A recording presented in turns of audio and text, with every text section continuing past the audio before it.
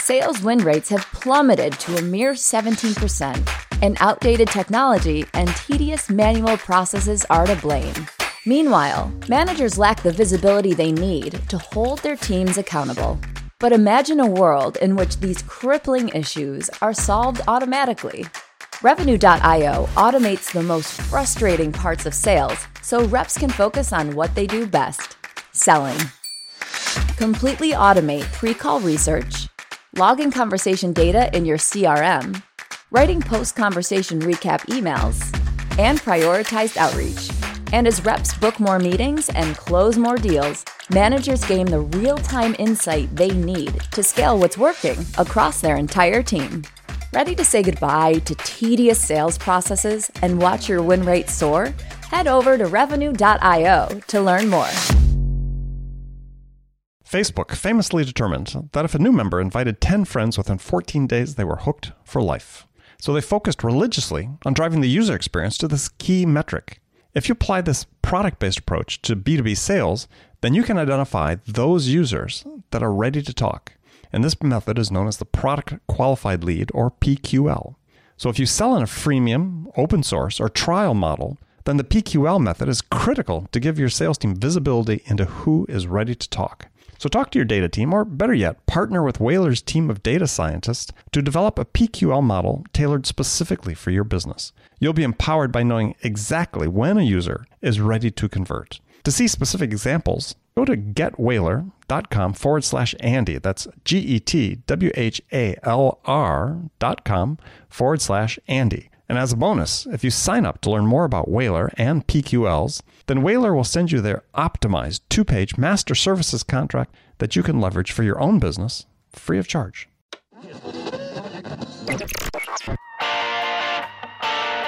It's time to accelerate. Hi, this is Andy. Welcome to another edition of Frontline Friday with my regular and very special guest, Bridget Gleason.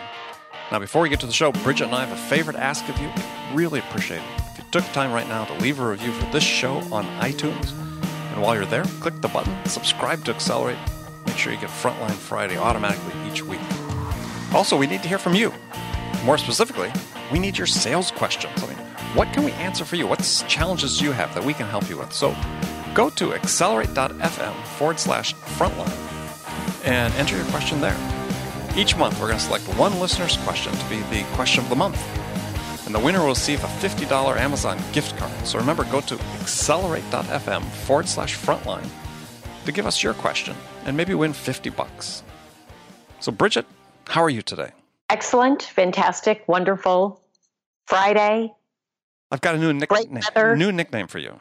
What is it? What is it? You're a superhero, and your name is Captain Fantastic. I love it. All right.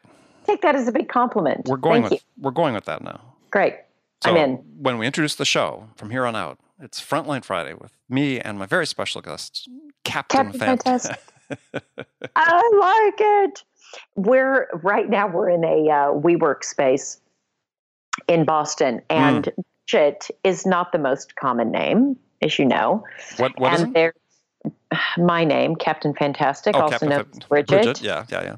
Is not the most common. There's another Bridget who runs the WeWork space. So I have claimed, I was going to say it was granted to me, but I think I probably grabbed it more than it was granted. They call me, my team, and other people in WeWork, QB1. Queen B1, and she's QB2. So Captain Fantastic. I like that better than Queen Bee. QB1. It kind of rolls off the tongue. Yeah. QB1. Captain Fantastic works though too. God, I sound so narcissistic. I hope I'm really not. You don't strike me as being, as long as I've known you, I don't think that's one of your traits. I hope not. You could be changing. You could be changing. Anyway. I mean, if everybody curtsies when they come into your office because you are the queen, then, that's right. Or if you demand that they curtsy, that's the problem. That could be. That's the problem. Or when you have your next staff meeting, if you force everyone to say what a pleasure it is to work for you, then that would be an issue as well. Okay, good. I'll go do like just a quick narcissism definition check and just do a personality assessment. Just turn on the TV. That's all you need to do. All right, so let's talk about quota. Quota. Yes. Now, really, the question is quota even still relevant as a measure of performance? And I bring this up because we've all seen the research, and I was preparing to interview a guest on the show this week who's written a new book about sales, and at one point in the book, he's talking about this issue about the fact that comparatively few sales reps or individual sales contributors actually make quota. And he cites, 3 or 4 research reports that one case, anywhere from 40 to 60% of reps, according to these 3 research reports from reputable research firms, Corporate Executive Board, CEB, CSO Insights, the TAS Group, and then includes anecdotal stories from CEOs that are clients of his, and otherwise that's saying, from 75 to 80% of the reps are not making quota. And I thought, well, okay, this is nuts, right? If we're in an environment in the business sales where, let's say, roughly 40 to 80% of reps aren't making quota, then quota is just not relevant anymore. And it speaks to a lot of different potential problems. One is obviously the performance of the sales reps themselves, but also how quota is set and established. Is there any science behind it, or is just, hey, the corporate team, executive team got together and said, yeah, let's raise quotas 30% this year, which happens in a large percentage of the cases. Yeah. There's not much science to it. So I thought it really becomes self-defeating for reasons that we can get into. It's self-defeating if we continue down this path where it's basically we set up the system so that really no one but a small percentage of the top performers are actually hitting the number. Then what value does it have? And is there something else we could do instead that would help improve the performance across a broader swath of the sales team? Well, I think just my knee-jerk reaction, I have a lot of them. My knees are jerking all over the place, okay? Thankfully, I only have 2 of them. Yeah, that's why I love to pose these questions to you. I know, because I typically have big, strong reactions. Mm-hmm. You can agree or disagree, but I definitely have reactions and opinions. So I think quotas are important because I think goals are important. I think I'm trying to think about a study. I don't remember where it was that I read. It was a year or so back about if you get people who are highly physically in great condition, highly trained. I think these are, let's say, Navy SEALs. Mm-hmm. And you tell one group to go run as far as they can, and you give the other group a big distance to go. The ones who have a goal will go further. So I think goals are important. I agree 100%. But okay, so that's one. So I don't think we should get rid of quotas. Well, number one. We shouldn't get rid of goals. Whether the goals are dollar quotas is still an open question. But go ahead. Okay, so yeah, so I think we should keep the goals, and for salespeople, those are typically quotas. They're typically aligned. To the point that you make that so many reps aren't making them, that's an issue.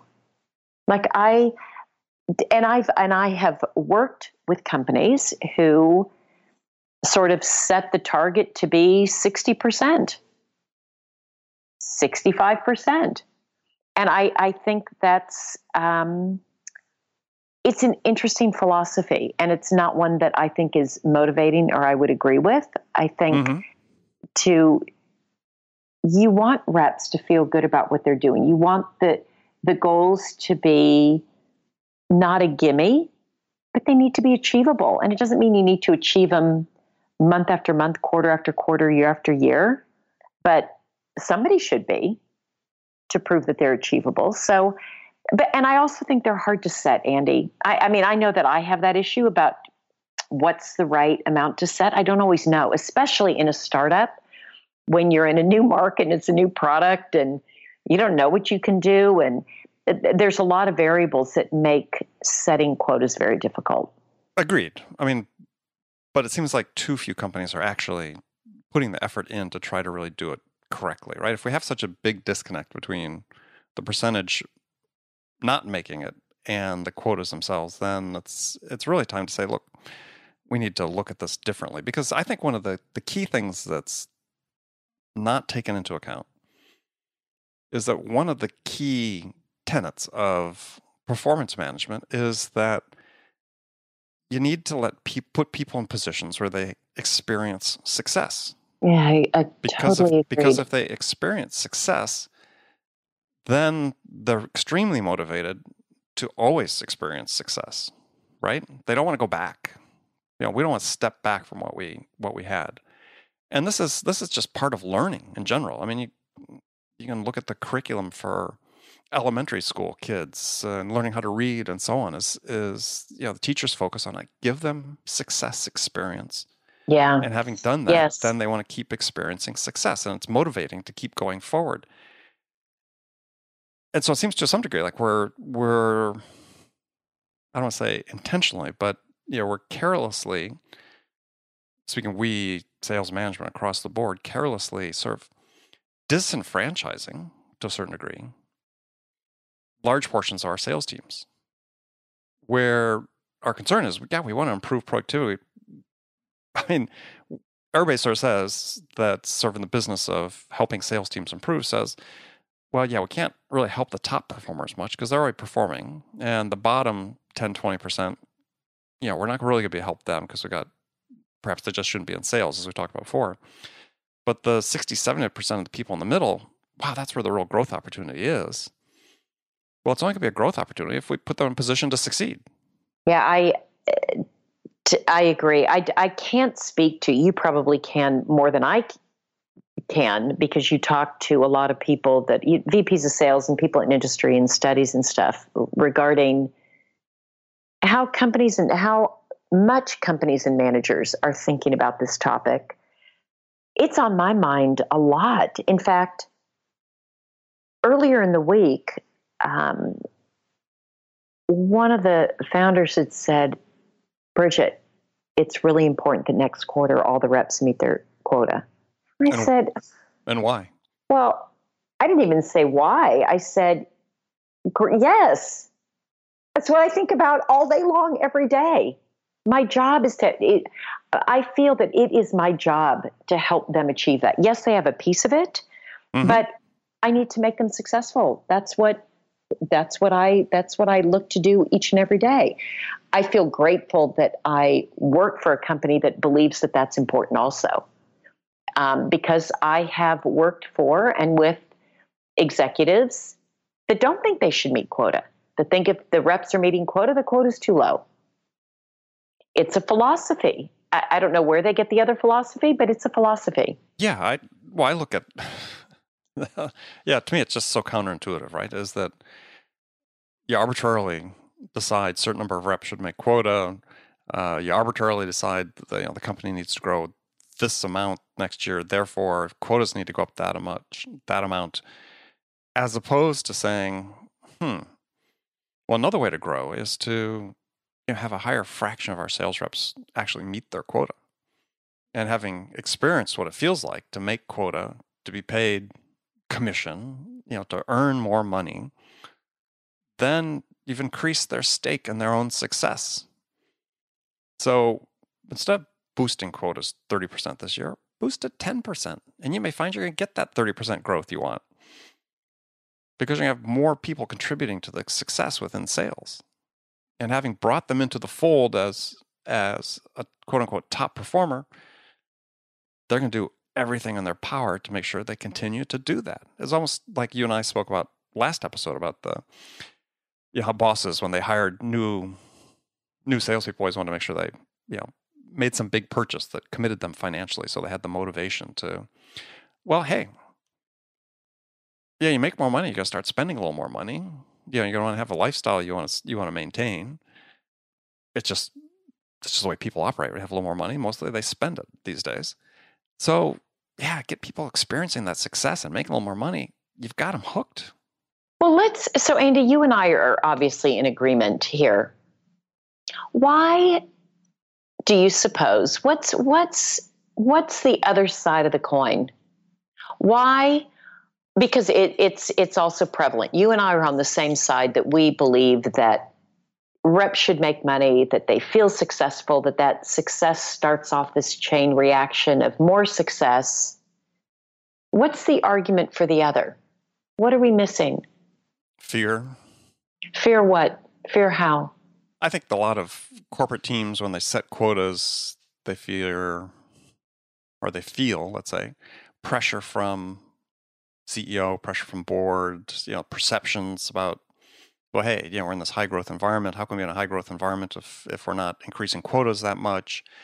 I think sort of this inertia that sort of sets in about, hey, quotas have to go up X% every year. Otherwise, how are we going to grow? And I don't think there's, and I don't know if I have to look and see if anybody's done an academic study on this, but yeah, I don't think you're going to see a great correlation between how you set quota and the actual growth of the company. Because if you're setting it just so the top performers make it, the top performers are going to make whatever you set anyway, because that's why they're top performers. Yeah. I wonder too, Andy, if some of it also has to do with, in some circumstances, a misconception about salespeople and their, let's say, value or their contribution. Because I certainly have experienced and heard from executives that, they just believe that the product is so good, it basically sells itself. And so salespeople have this easy job. We're paying them too much. So there's a bit of a misunderstanding in terms of what the role is and maybe how hard it is. And when there's not that appreciation of the value that they're bringing, they're reluctant to pay them. So they want to make the goals harder. They want to make them higher. Or they feel like it's too much. I wonder if that doesn't sometimes play into it. I'm absolutely sure it does. But it calls to mind for me a couple episodes from my past, and we've referred to it on the show is companies I worked with. One case, the CEO, and this was one of the best. Both these actually were great examples of team environment for selling. Team as not just the sellers, but sales engineers, program managers, marketing, engineering, everybody working together to get large chunks of business. Is in one instance, the CEO, he wouldn't put together goals till like 6 months into the year. He basically sort of waited to see how we were doing. But we grew and grew the business, and there's this incredible environment of trust that existed with the CEO and sales management and so on, because everybody knew they were in it together. When the goals finally came out, they weren't these pie in the sky. Hey, let's do 30% if we were only growing 10%, though we were growing rapidly. But it's an environment of trust, right? But there were no goals. The company was growing rapidly, and similar in another startup I was in where we were growing very rapidly, but it required the entire company to work on large pieces of business we were doing. We didn't have quotas, but we evaluated people based on what they accomplished, based on what we thought they should be able to accomplish. And it was really sort of interesting. I mean, there was expectations you laid out very clearly as to what we expected people to do, and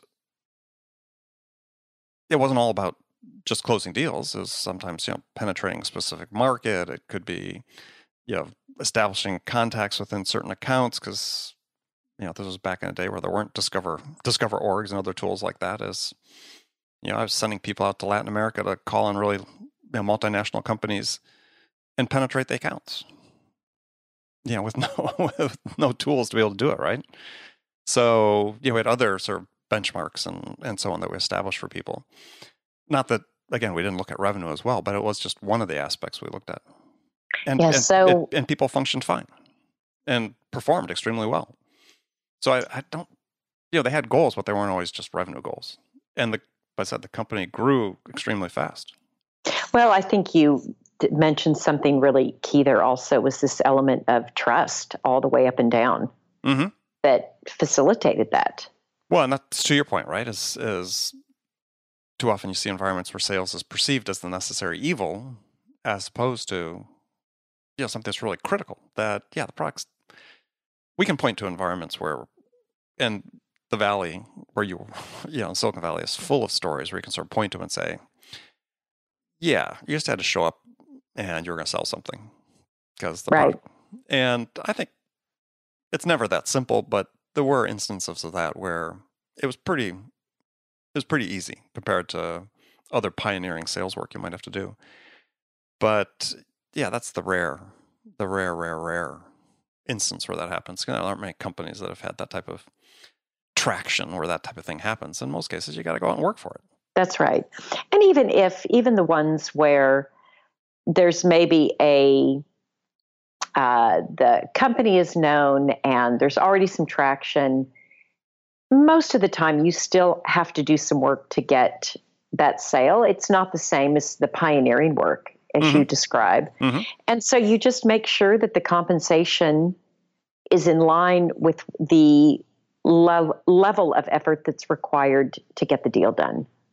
Exactly. But you can still hit your goals there. Sure. I just think you want to make sure that it's in alignment with the effort. Well, and I think that's exactly right. And I think that it's one of the things more companies really need to look at is, I don't know, are they paying too much and not compensating other parts of the organization? I've worked in environments where, depending on the stage that the company was in, we wouldn't pay commission. Right. Because it took the entire team to sell. Yes. And so if exactly, if the salesperson couldn't execute the deal largely on their own, meaning the product wasn't completely standard, was still, just a little bit of a shakeout stage, whatever, why are you paying commission?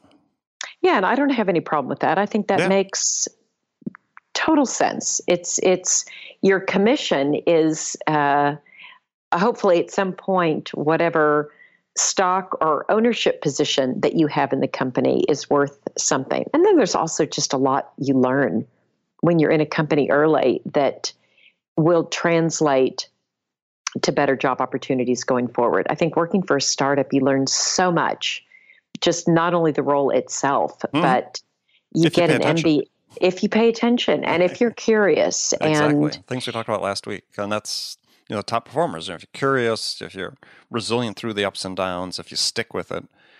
And I think that, not to jump back to what we talked about last week in the previous episode, but it sort of ties a little bit together is we see this sort of rampant job hopping in sort of the SDR ranks. In many cases, people are doing themselves a disservice. It really, at a couple points in your career, you have to commit to yourself to stick through the bad times. If you're with an organization and think it's going south, rather than jump to something new, stick it through. And I'll tell you, for my own career, that was, a seminal event where I was working for a company that, people were bailing. And I certainly had the opportunities to. I was being recruited by a bunch of other companies to go to them. And I decided to stay and achieved way more by staying. And the company, sort of came out on the other side. But you learn so much more when you have to go through the tough times as opposed to avoiding them. And it's hard. Gosh, there's such a temptation to jump to something easier. And I think it's learning, like you said, how do we learn to just what's the lesson in the struggle? Because if we miss it, we kind of miss the boat. There's so much to learn there. Yeah. So without straying too far from our topic about what's really an appropriate way to measure people's contribution, it's you have to look beyond just quota. And I think that either that or management teams have to be much more pragmatic about how they establish quotas and what it really means. And are they doing everything they can to try to bring more people into that group of top performers? And how you set quota specifically has a role in doing that. Couldn't agree more. Now, more than sales training, even. You could say, yeah, I'm going to go train all these people. And if I had the choice between investing a ton in sales training and keeping the quotas where they were, and investing less in sales training, but lowering quotas to let more people experience what success feels like, I'd go for the latter all the time. Yeah, as long as, I would say that's true, as long as you're not shortchanging the reps from some of the training that's going to be so critical. Oh, yeah. For them. For sure. But gosh, most companies don't even begin to do enough sales training. So yeah, that's true. Yeah, I wish that were the case, right? That's a whole nother episode. That's a whole other episode. We'll get that one next time. We'll get that one next time. So, in terms of what the answers are, which we haven't really provided answers in terms of what the alternatives are. Quota, obviously, one. Oh, you're going to say something? Go ahead. Well, no, I don't know that I don't know that if there is an answer. Well, I think there are always goals. It's just, what are those goals? Is it purely revenue? Is it, depending on the stage of the company, are they more about, parts of the process? And are we making the right type of calls and the right type of companies, to build the interest that we need? I think you and I have talked about productivity in the past. Are they more about, how much are we sort of changing the metrics a little bit? I don't know, but I think the first, I know we can't, and we're not in a position to sort of throw overboard quota. First step is we just have to be more pragmatic about how we set quotas, be more inclusive with it. But other than that, I'd certainly be interested if anybody that's listening to this has any feedback. We'd love to hear it. You could send an email to acceleratefm@gmail.com, and let us know what you think about that. Yeah, it's a great topic. We can definitely and probably should spend more time on it. It's a really important topic. All right, we've exhausted it for today. Well, another great day. Another great day with my partner in crime, Captain Fantastic. I love it. In fact, we're going to stop identifying you as Bridget Gleason from here on in. And just Captain Fantastic. All right, I'm going to have to really adopt that moniker. Yeah, I'm going to have to find an illustrator to do that. Yes, that'd be super with my face in the center. Come up with a superhero. So, what do you prefer, a cape? Yeah, I want a cape. Okay. I definitely want a cape. All right. That's so superhero. So superhero. And how old do you want to be? Young. Young, okay. Young. All right. Young. There doesn't need to be a big resemblance to me. So just a young female superhero. Young female superhero. Okay, with a cape. All right, I'm writing that down, with a cape. All right. I can't wait to see it. Yeah, well, I have to find an illustrator first. But again, anybody listening want to submit examples of superheroes for drawings for consideration to include in our promotion of our Frontline Fridays with Captain Fantastic. We'll look at all entrants. And you're welcome, Bridget, to try as well. So, all right, Captain. Perfect. Thank you. Now we're going to need one for you, but I will respond to Captain. No, I'm fine. I'll just respond as to Captain. Okay. So it's been great talking to you as always. Friends, thank you for joining us. Really appreciate you taking the time. If you haven't done so already, please go to iTunes or wherever you listen to this podcast and subscribe to this podcast and maybe leave us a review. Captain Fantastic and I really want to know what we can do to make these episodes more valuable for you. So until next week, this is Andy and Captain Fantastic signing off. Signing off with a cape. With a cape. Talk to you next week. All right, take care.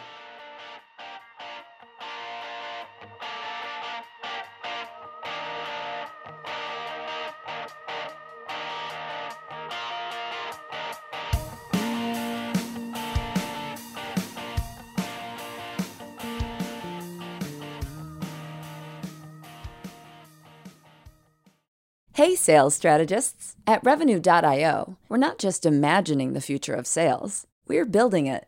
We offer the world's most complete platform for revenue teams, and we're featured in the most recent Forrester Waves for both sales engagement and conversation intelligence. With Revenue.io, you can slash call prep time to seconds, guide your reps in real time to have more successful conversations. And after calls, we generate ready-to-send recap emails so sellers can keep deals soaring toward the finish line at light speed. See the future of sales now at Revenue.io.